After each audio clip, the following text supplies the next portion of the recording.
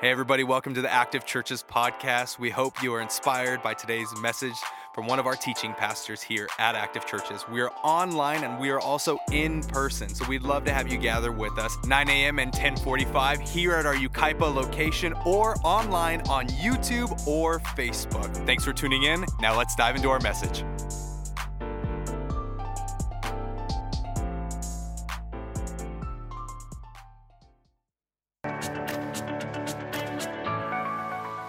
Welcome to Active Church, everybody. My name is Mike, and I serve as the lead pastor, and I'm so glad that you're here. You're joining us for week 2 of a series called Different Than Last Time, and we're talking about how you can make this time different than last time. And in order to make things different than last time, we got to talk about your decisions, because your decisions determine the direction and quality of your life. You are where you are based mostly on the decisions that you've made. And some of those decisions you can celebrate, and some of those decisions are ones that you wish that you can change, which is why this conversation is so important. We want to make this time different than last time. And so over the course of the next few weeks, we're going to give you a question to ask yourself when you're making important decisions. But before we get there, I want to talk about 3 dynamics that are incorporated, that are involved in our decision making. The first is this, that most of our decisions are not made in emotionally neutral environments. They're mostly made when we are emotional, when our emotions are high. And here's what I've learned about me, and this is perhaps true of you. When we make decisions that are emotionally based, it can often get us in some trouble. Like, for example, have you ever made a really bad relationship decision? Now, I know when you're watching this or you're listening to this, you might think to yourself, nah, not me, I don't make bad relationship decisions. But let's just be honest for a moment. Do you remember when they warned you about them, but you decided to date them or get married to them because you were in love? And then when you made that decision, you immediately regretted it, or maybe you regretted it after a few weeks or a few months? Or do you remember when you made a bad purchasing decision where you had to have it, and then you got it, and now you don't want it anymore? It's not important to you? Or do you think about a moment where you made an unanticipated decision? A decision where you didn't know that you would have to make this, but then you were forced to make it because if you didn't, you would lose something or something terrible would happen? Those are not emotionally neutral decisions. The second component in decision making is that we don't know what hangs in the balance of our decisions. We don't know what the future holds. We don't know about the impact that our decisions will have. It's why it's why we get stuck. It's why we freeze. It's why we don't want to make a decision. But even the smallest decisions you make have huge impact. They have generational impact. Like, for example, what if George Washington actually allowed Congress to make him king instead of president? That would have changed everything, right? Or what if Dr. Martin Luther King decided to remain silent instead of speaking up? That would have changed everything. Now, I know that you're not George or you're not Dr. King, although you have the potential to be George and Dr. King. But here's the thing that I don't want you to miss. Generations will be impacted by your decisions. Your personal decisions influence the people around you, those that you love, those that you're learning to love, those that you like, those that you're learning to like. Think about what would have happened if your mom and dad made different decisions. Maybe you are where you are because your parents made really solid decisions, and you can celebrate that. What would happen if they didn't? Or maybe you are where you are because of your decisions, because your parents didn't make good decisions. What would happen if they did? What would be the story you would be telling right now? Our decisions impact those around us, and we don't know what hangs in the balance of our decisions. And by the way, the decisions you make in private, they always have public consequences. And the third dynamic that comes into decision making is the filter that we run all of our decisions through. And for most of us, here's some of the filters that we run our decisions through. We want to be happier. We want to be richer. We want this to be good for us. We want to enjoy this, or we want to do the right thing. The reality is that all of those components are involved in our decision making, and it's why decision making is so hard, and it's why decision making is so important. Your decisions determine the direction and quality of your life, which is why we want to talk about how you can make this time different than last time. And these questions that we're going to give you over the next few weeks, I believe could be a game changer for you. It gives you some really good filters for decision making, like, is this helpful and is this holy? So, without further ado, I want to give you the first question that you can ask in your decision making process to help this time be better than last time. Are you ready? Here's the question. Am I being honest with myself? Really? Am I being honest with myself? Really? That is such an important question. And notice my rhythm and notice my tone. Like, I asked the first part of the question, am I being honest with myself? And then I paused, and then I asked the question, really? Would you ask yourself that question out loud right now together? We'll do it together. You ready? Here we go. Am I being honest with myself? Really? Here's why this question is so important for you and for me and for those around you and those around me. When it comes to selling ourselves on bad ideas, we are professional salespeople. We will buy what we're selling to ourselves every single time. And here's an example. Do you remember what you said last time about dessert? Do you remember what you sold to yourself about dessert? Maybe you said something like, I'm going to get healthy, I'm going to eat right in the new year, and then dessert was served, and you said, well, since I didn't have dessert last night, I'm going to have a little dessert tonight, and it won't hurt anything. And what'd you do? You had dessert. Or maybe you told yourself, I've been working really hard, so I deserve this treat. You ever said that to yourself? Or maybe you said to yourself, you know what? I'll work out tomorrow, and I'll work off these calories that I put into my body tonight.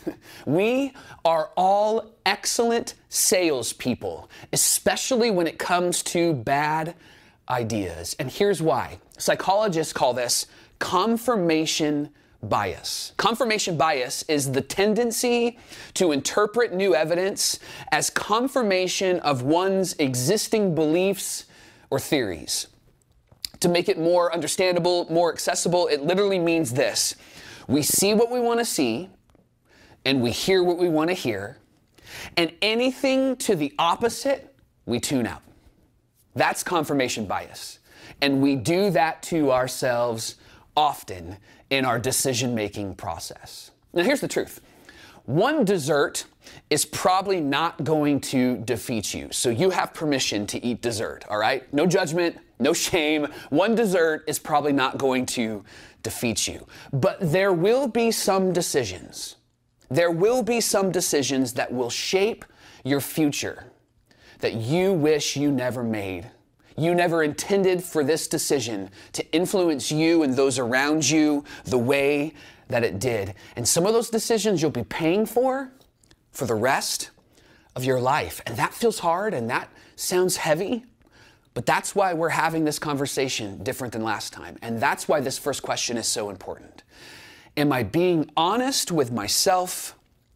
Really?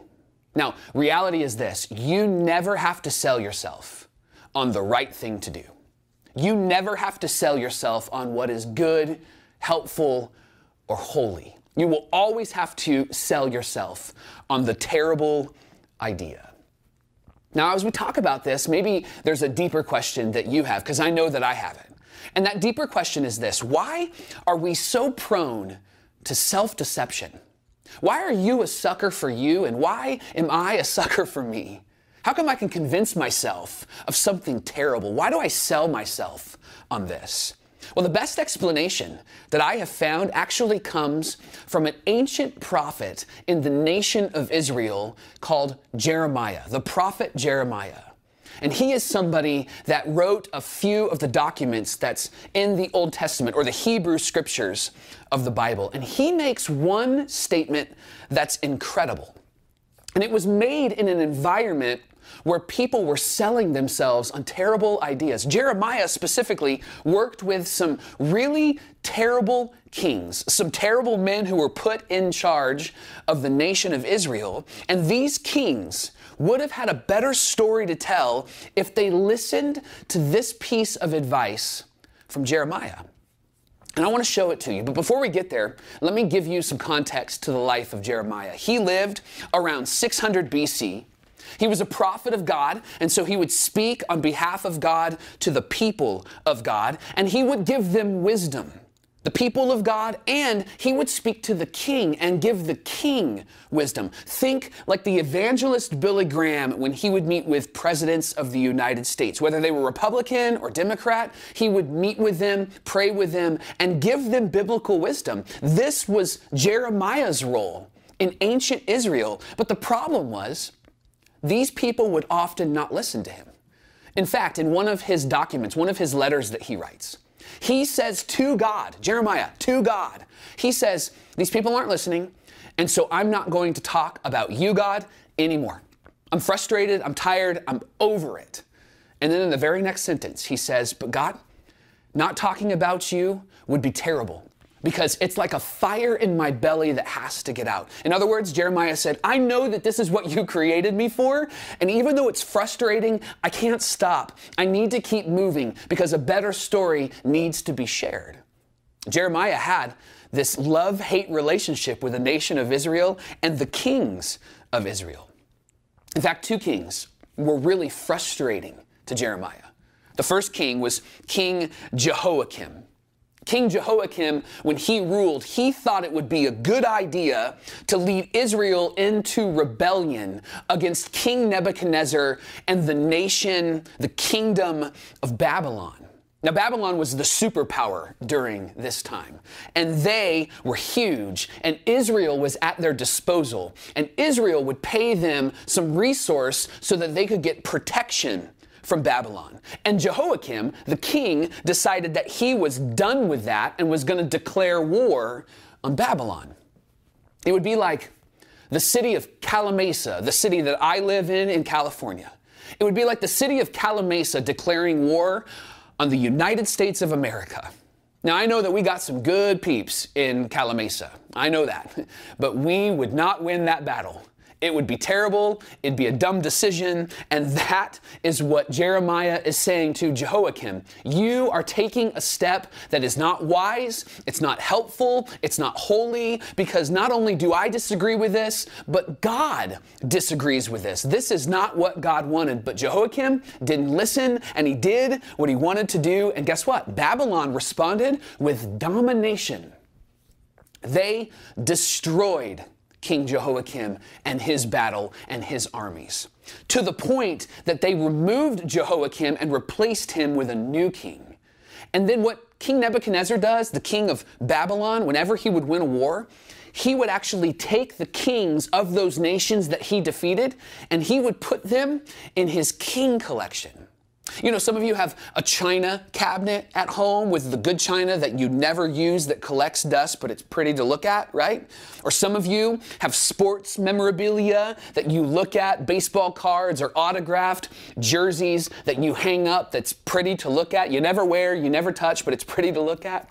King Nebuchadnezzar had a king's collection.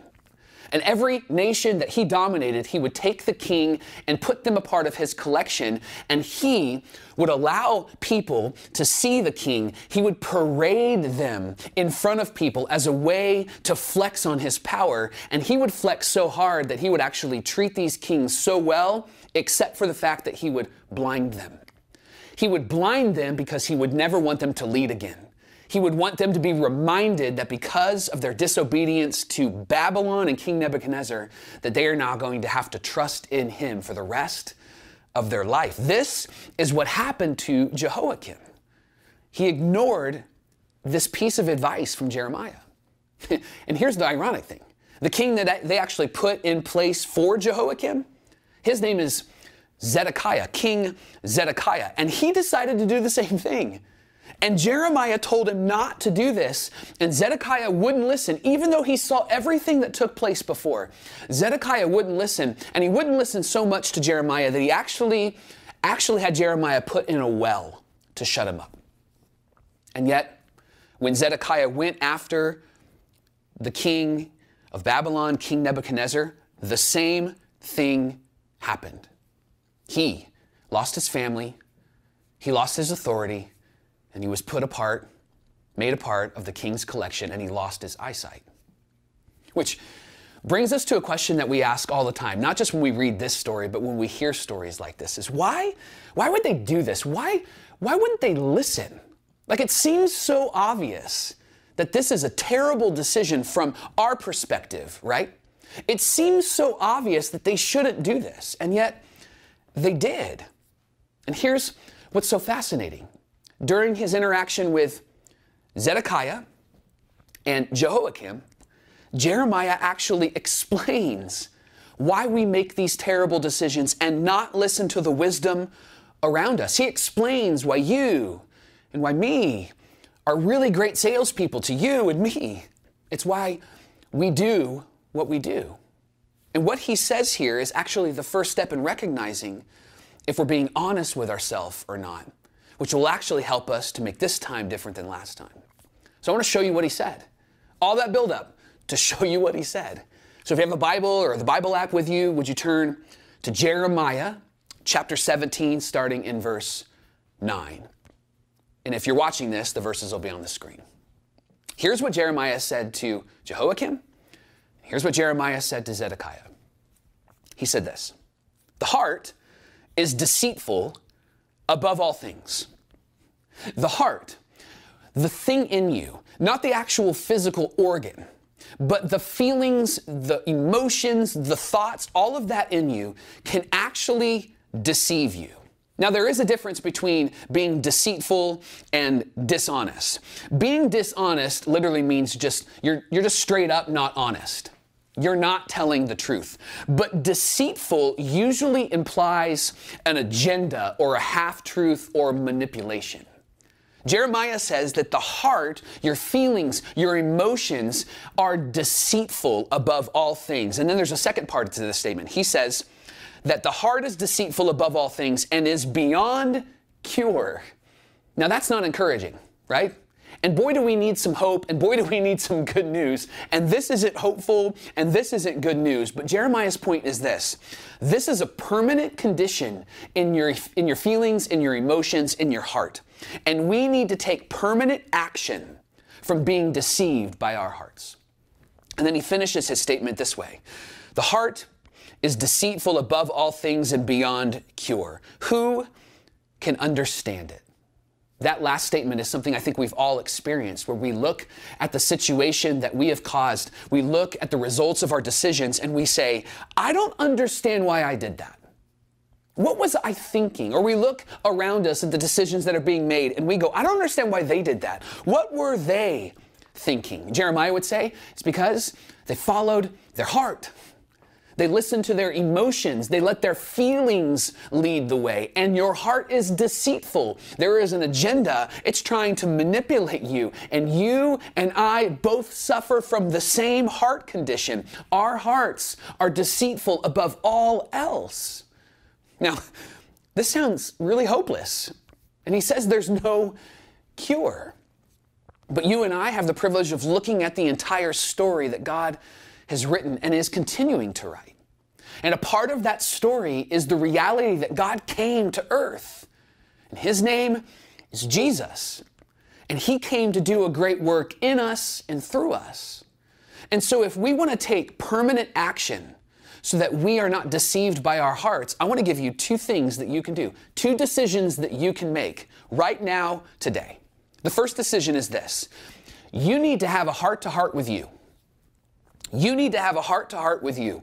You need to tell yourself the truth. You need to be honest with yourself, really. And I know that's scary. And I know it can be overwhelming. Brené Brown actually talks about this. She's an author and a speaker, and she calls this emotional curiosity. She describes it this way: when we push through the discomfort and get to the curious about why we're feeling what we're feeling and why we want to do what we want to do, we get to the truth. But the problem with getting to the truth is that it can be uncomfortable. It can be unsettling because we're actually being honest with ourselves, really. But here's the thing that I don't want you to miss. When you take this step, it allows you to live with integrity, with authenticity, with genuineness. The invitation is really this: to stop and to pause before you make that decision and go, the reason I'm doing this is, and fill in the blank. That's when you have a heart-to-heart with you. And by the way, when you're honest with you, it will allow you to be honest with everybody around you. I know honesty can be terrifying, but my friend, don't miss this. Look at this. If you're listening, lean in. Honesty leads to freedom. And if you want to live in freedom, you need to get honest. Am I being honest with myself? Really, you need to have a heart-to-heart with you. The second step that you can take is the most important step. You need to have a heart-to-heart with Jesus. Because here's the thing that we know to be true, we're convinced of, we believe at Active Church, is that Jesus is the only thing that can change a heart. Jesus is the cure to our deceitfulness in our thoughts, in our feelings, and in our emotions. Jesus said this about himself in John 14, I am the way, I am the truth, and I am the life. What he's saying to you and to me and anybody that would listen is what you're looking for in life is found in Jesus, the author of life. Friend, everything that you need, Jesus already is. Everything that you need, Jesus already is. And he invites you to say yes to him, to trust him. His invitation sounds this way. Matthew wrote it down. He said, come to me, all who are tired and weary, and I will give you the thing that you need, rest. That you don't have to play this game of covering lies anymore and trying to make sure that you are not being found out through your manipulation, not buying what you're selling to yourself. You actually can live honestly. You can find rest when you have a heart-to-heart with Jesus. And Jesus says, when we have this heart-to-heart, you will know the truth. And the truth will set you free. My friend, dishonesty has the potential to imprison you, but honesty has the power to free you. So in every decision that you're making, stop, pause, and ask this question. Am I being honest with myself? Really? Have a heart-to-heart with you, and have a heart-to-heart with the Jesus, with the God who loves you. Now, to finish our time, I want to do something that'll be really uncomfortable, all right? So I'm prepping you for that. So those of you that are a bit anxious about this moment, it's going to be okay, all right? I just want to get you started into the habit of asking yourself honest questions, okay? So I'm going to ask you some honest questions. Some might hit you, some might have nothing to do with you, but this is to show you, to help you to take that first step forward to being honest with yourself, really. So here's some questions that you can answer out loud, or you can answer in your own heart, in your own mind. Some will be relevant to you, and some will not even have anything to do with you. But this is what it sounds like to be honest with yourself. You ready?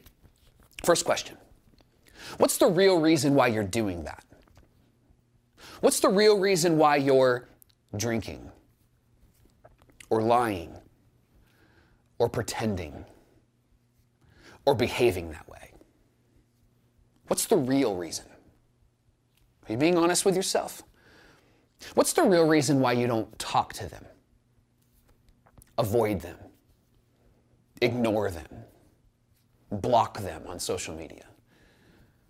What's the real reason why you're buying that? Or you're moving?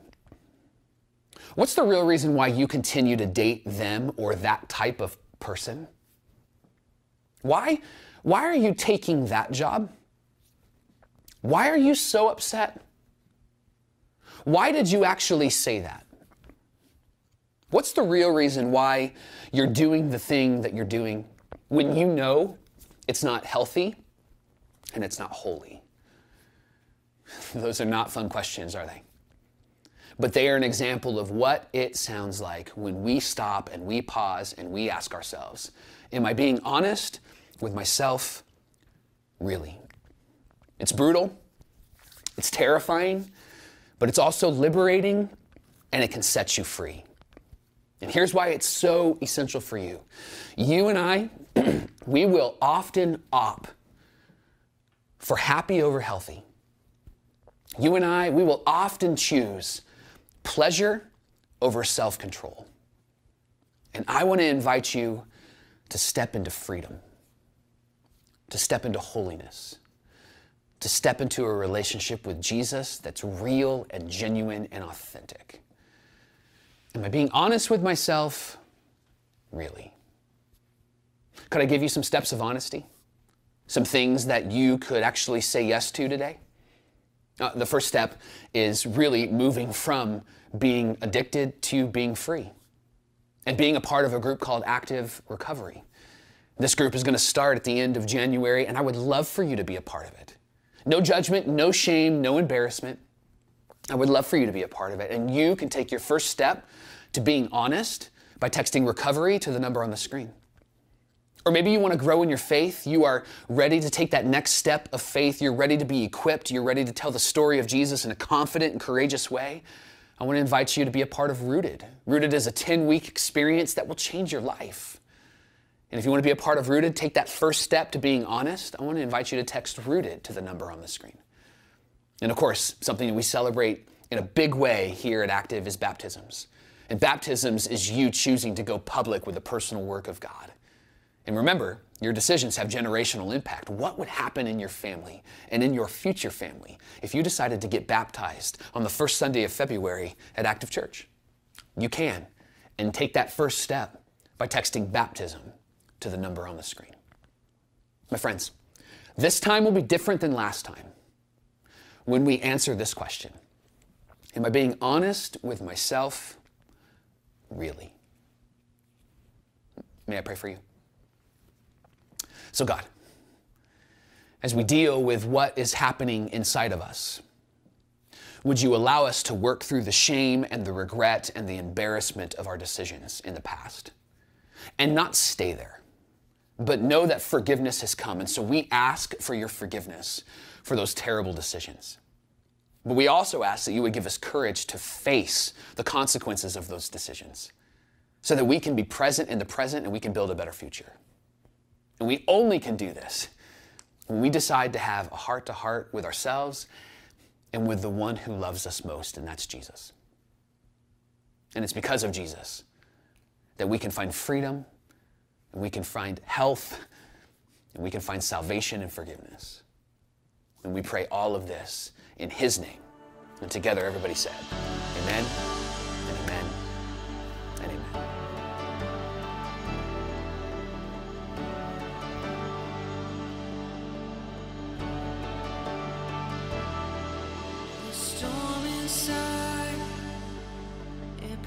Me to my knees, nowhere to hide. This weight is crippling. Come speak to the sea that's raging inside of me. All of this worry, to you I will release.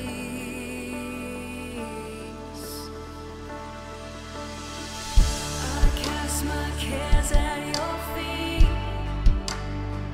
Take it all, take it all.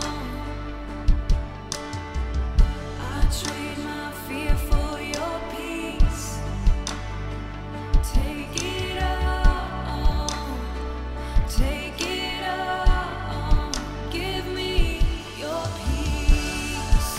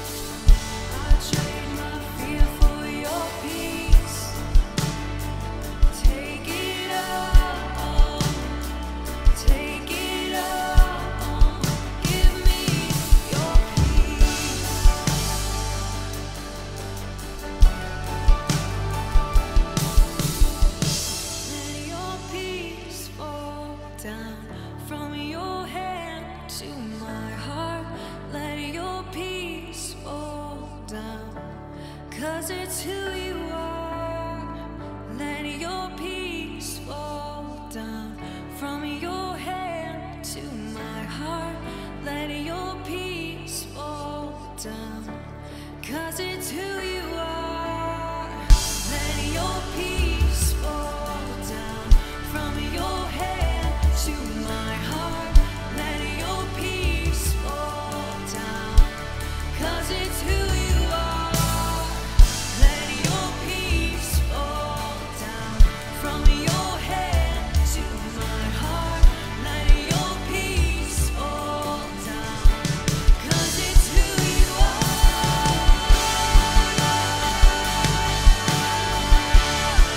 Oh, it's who you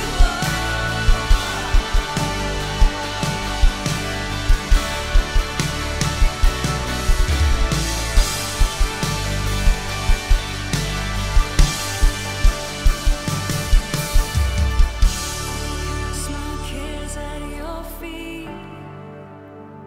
Take it all. Take it all. I trade my fear for your peace. Take it all. Take it all. Give me your peace.